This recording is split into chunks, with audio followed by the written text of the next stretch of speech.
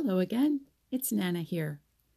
Today I'm in the log house and it's lovely and quiet, so this is a perfect day to read some more chapters from the book, The Adventures of Danny Meadow Mouse. It's been a long time since I posted a new episode, so I'm glad that you are here to listen to the story. So let's begin. Chapter 12. The Old Briar Patch Has a New Tenant. Danny Meadow Mouse slowly opened his eyes and then closed them again quickly, as if afraid to look around. He could hear someone talking.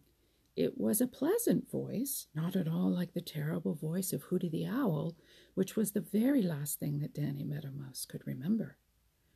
Danny lay still a minute and listened. "Why, Danny Meadow Mouse, where in the world did you drop from?" asked the voice. It sounded like, very much like Peter Rabbit speaking. Danny opened his eyes again. Ha! It was Peter Rabbit. Where am I?" asked Danny Meadow Mouse in a very weak and small voice. "In the middle of the dear old briar patch with me," replied Peter Rabbit. "But how did you get here? You seem to drop right out of the sky." Oh, Danny Meadow Mouse shuddered. Suddenly he remembered everything.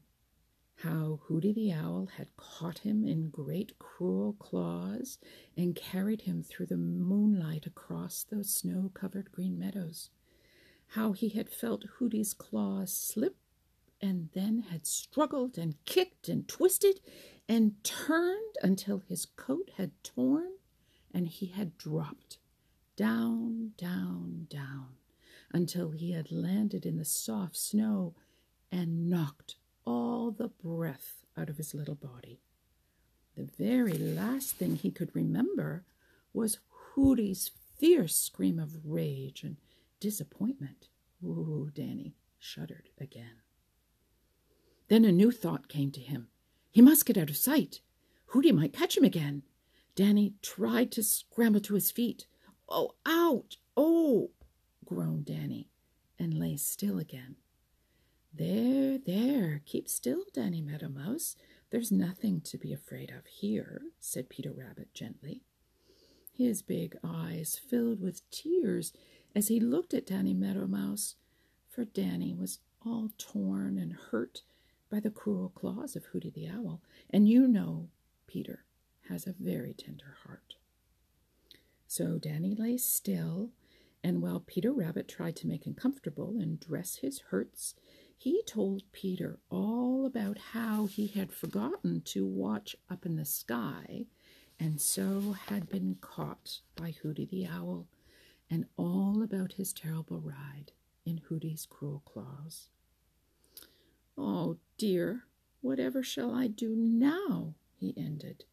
"However shall I get back home to my warm house of grass, my safe little tunnels under the snow, and my little store of seeds in the snug hollow in the old fence post?" Peter Rabbit looked thoughtful. "You can't do it," said he. "You simply can't do it. It is such a long way for a little fellow like you that it wouldn't be safe to try. If you went at night, Hooty the Owl might catch you again, and if you tried in daylight, old Roughleg the Hawk might be almost sure to see you. And day or night, old Granny Fox or Reddy Fox might come snooping around, and if they did, they would be sure to catch you. I tell you what, you stay right here. The dear old briar patch is the safest place in the world. Why, just think, here you can come out in broad daylight and laugh at Granny and Reddy Fox and at old Roughleg the Hawk, because the good old brambles will keep them out if they try to get you. You can make just as good tunnels under the snow here as you had there, and there are lots and lots of seeds on the ground to eat. You know I don't care for them myself.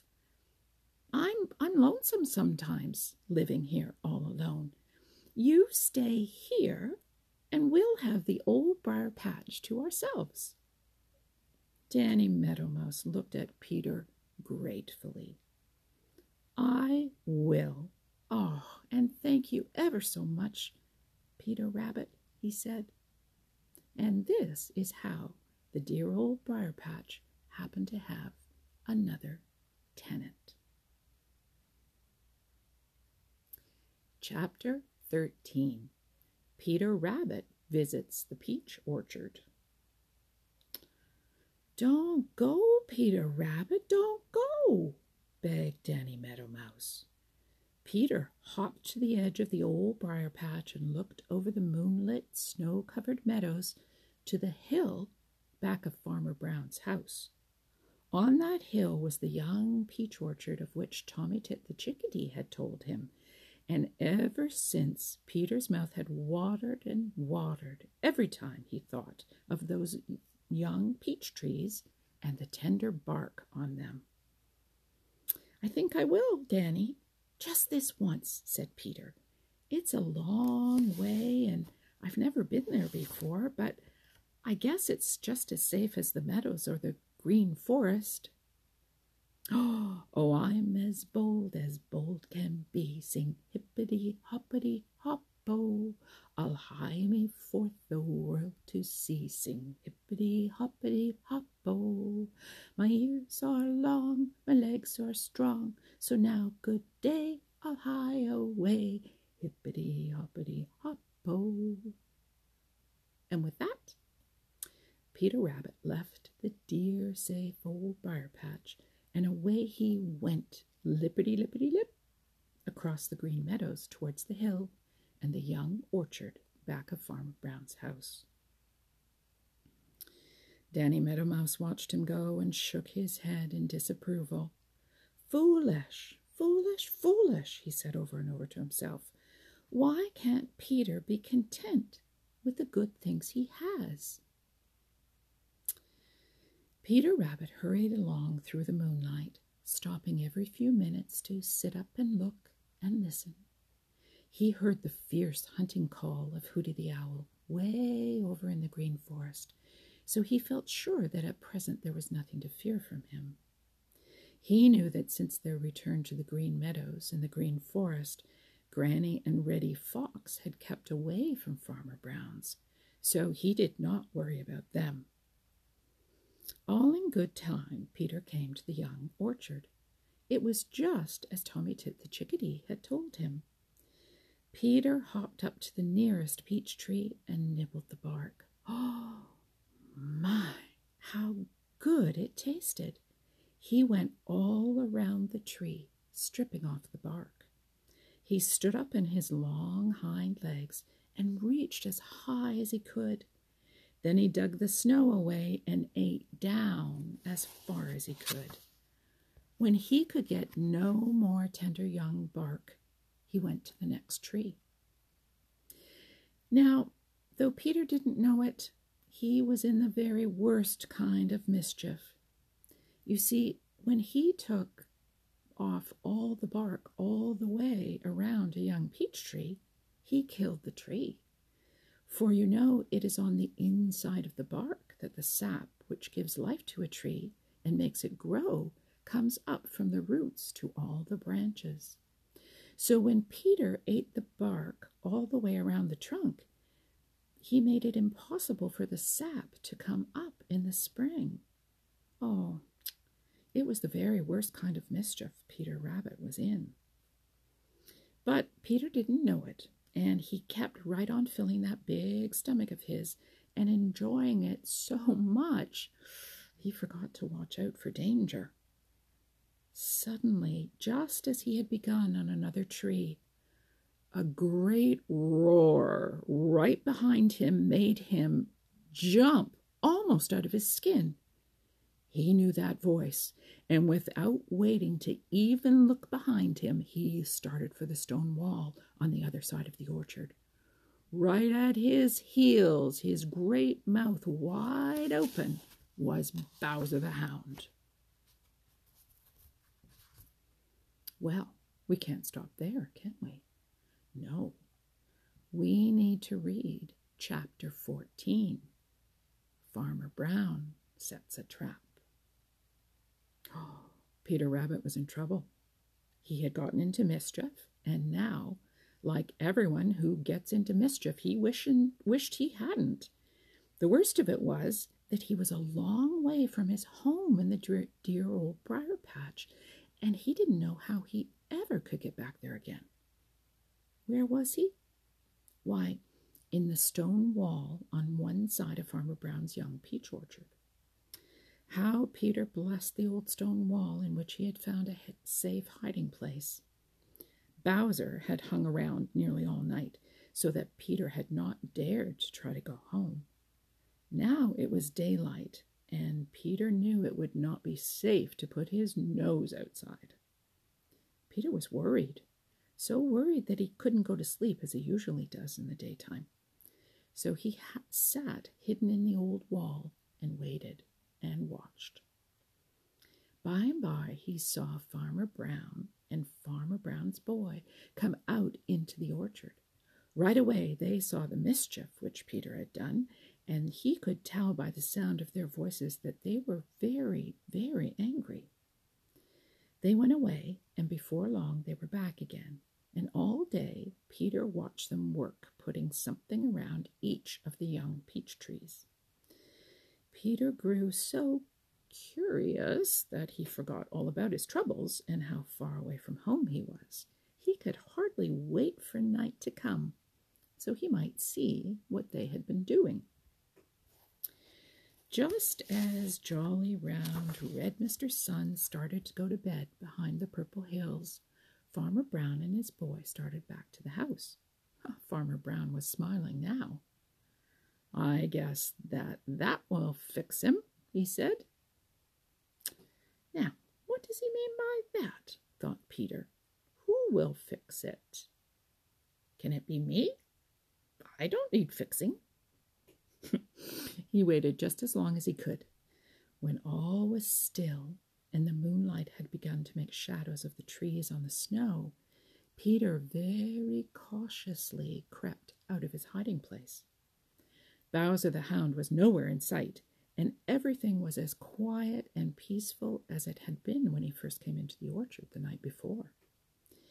Peter had fully made up his mind to go straight home as fast as his long legs would take him, but his dreadful curiosity insisted that first he must find out what Farmer Brown and his boy had been doing to the young peach trees. So Peter hurried over to the nearest tree. All around the trunk of the tree, from the ground clear up higher than Peter could reach, was a wrapped wire netting. Peter couldn't get so much as a nibble of the delicious bark. He hadn't intended to take any, for he had meant to go straight home, but now that he couldn't get any, he wanted some more than ever. Just a bite.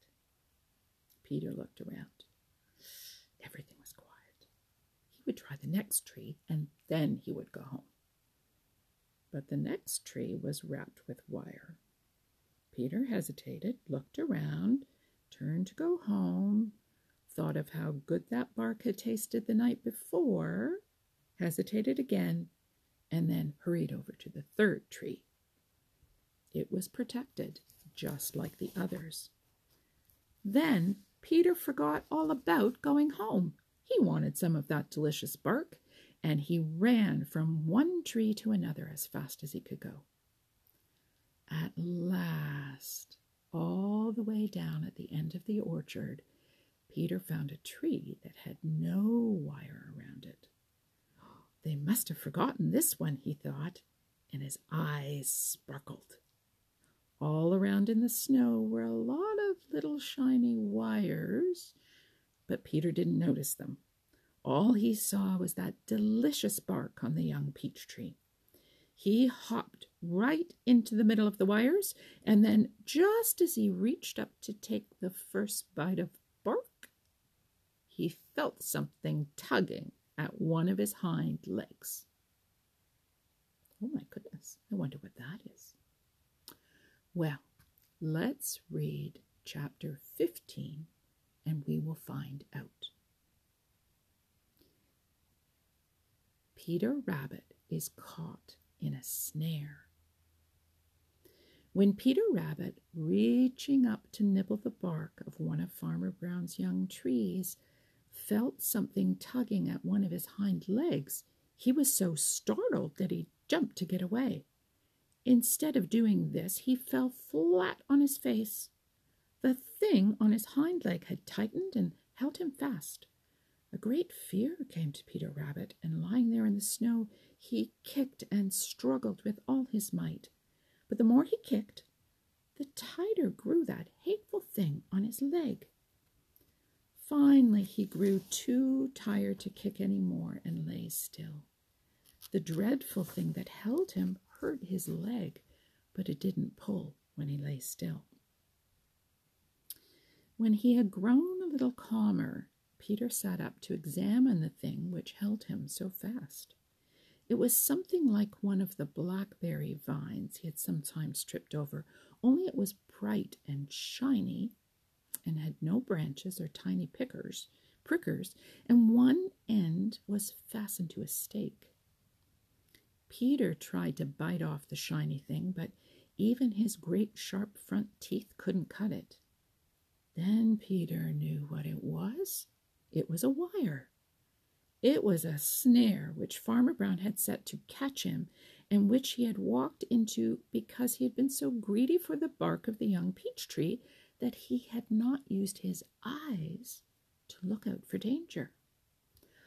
Oh, how Peter Rabbit did wish that he had not been so curious to know what Farmer Brown had been doing that day, and that he had gone straight home as he had meant to do, instead of trying to get one more meal of young peach bark. Big tears rolled down Peter's cheeks. What should he do? What could he do? For a long time, Peter sat in the moonlight, trying to think of something to do. At last, he thought of the stake to which that hateful wire was fastened. The stake was of wood. And Peter's teeth would cut wood. Peter's heart gave a big leap of hope, and he began at once to dig away the snow from around the stake, and then settled himself to gnaw the stake in two.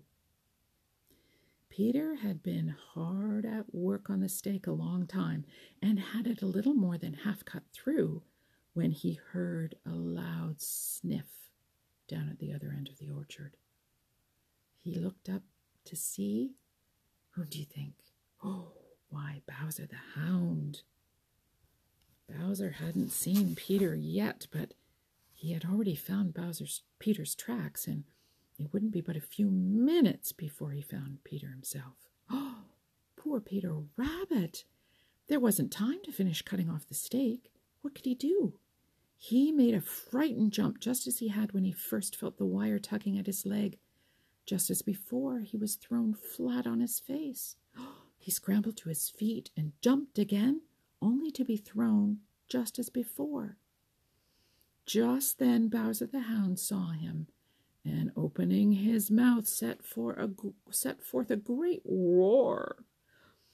Peter made one more frantic jump. Snap! The stake had broken. Peter pitched forward on his head, turned a somersault, and scrambled to his feet. He was free at last. That is, he could run, but after him dragged a piece of the stake. Oh, how Peter did run! It was hard work, for you know he had to drag that piece of stake after him. But he did it, and just in time he crawled into the old stone wall on one side of the orchard, while Bowser the Hound barked his disappointment to the moon. So Peter Rabbit is safe. Bye-bye for now.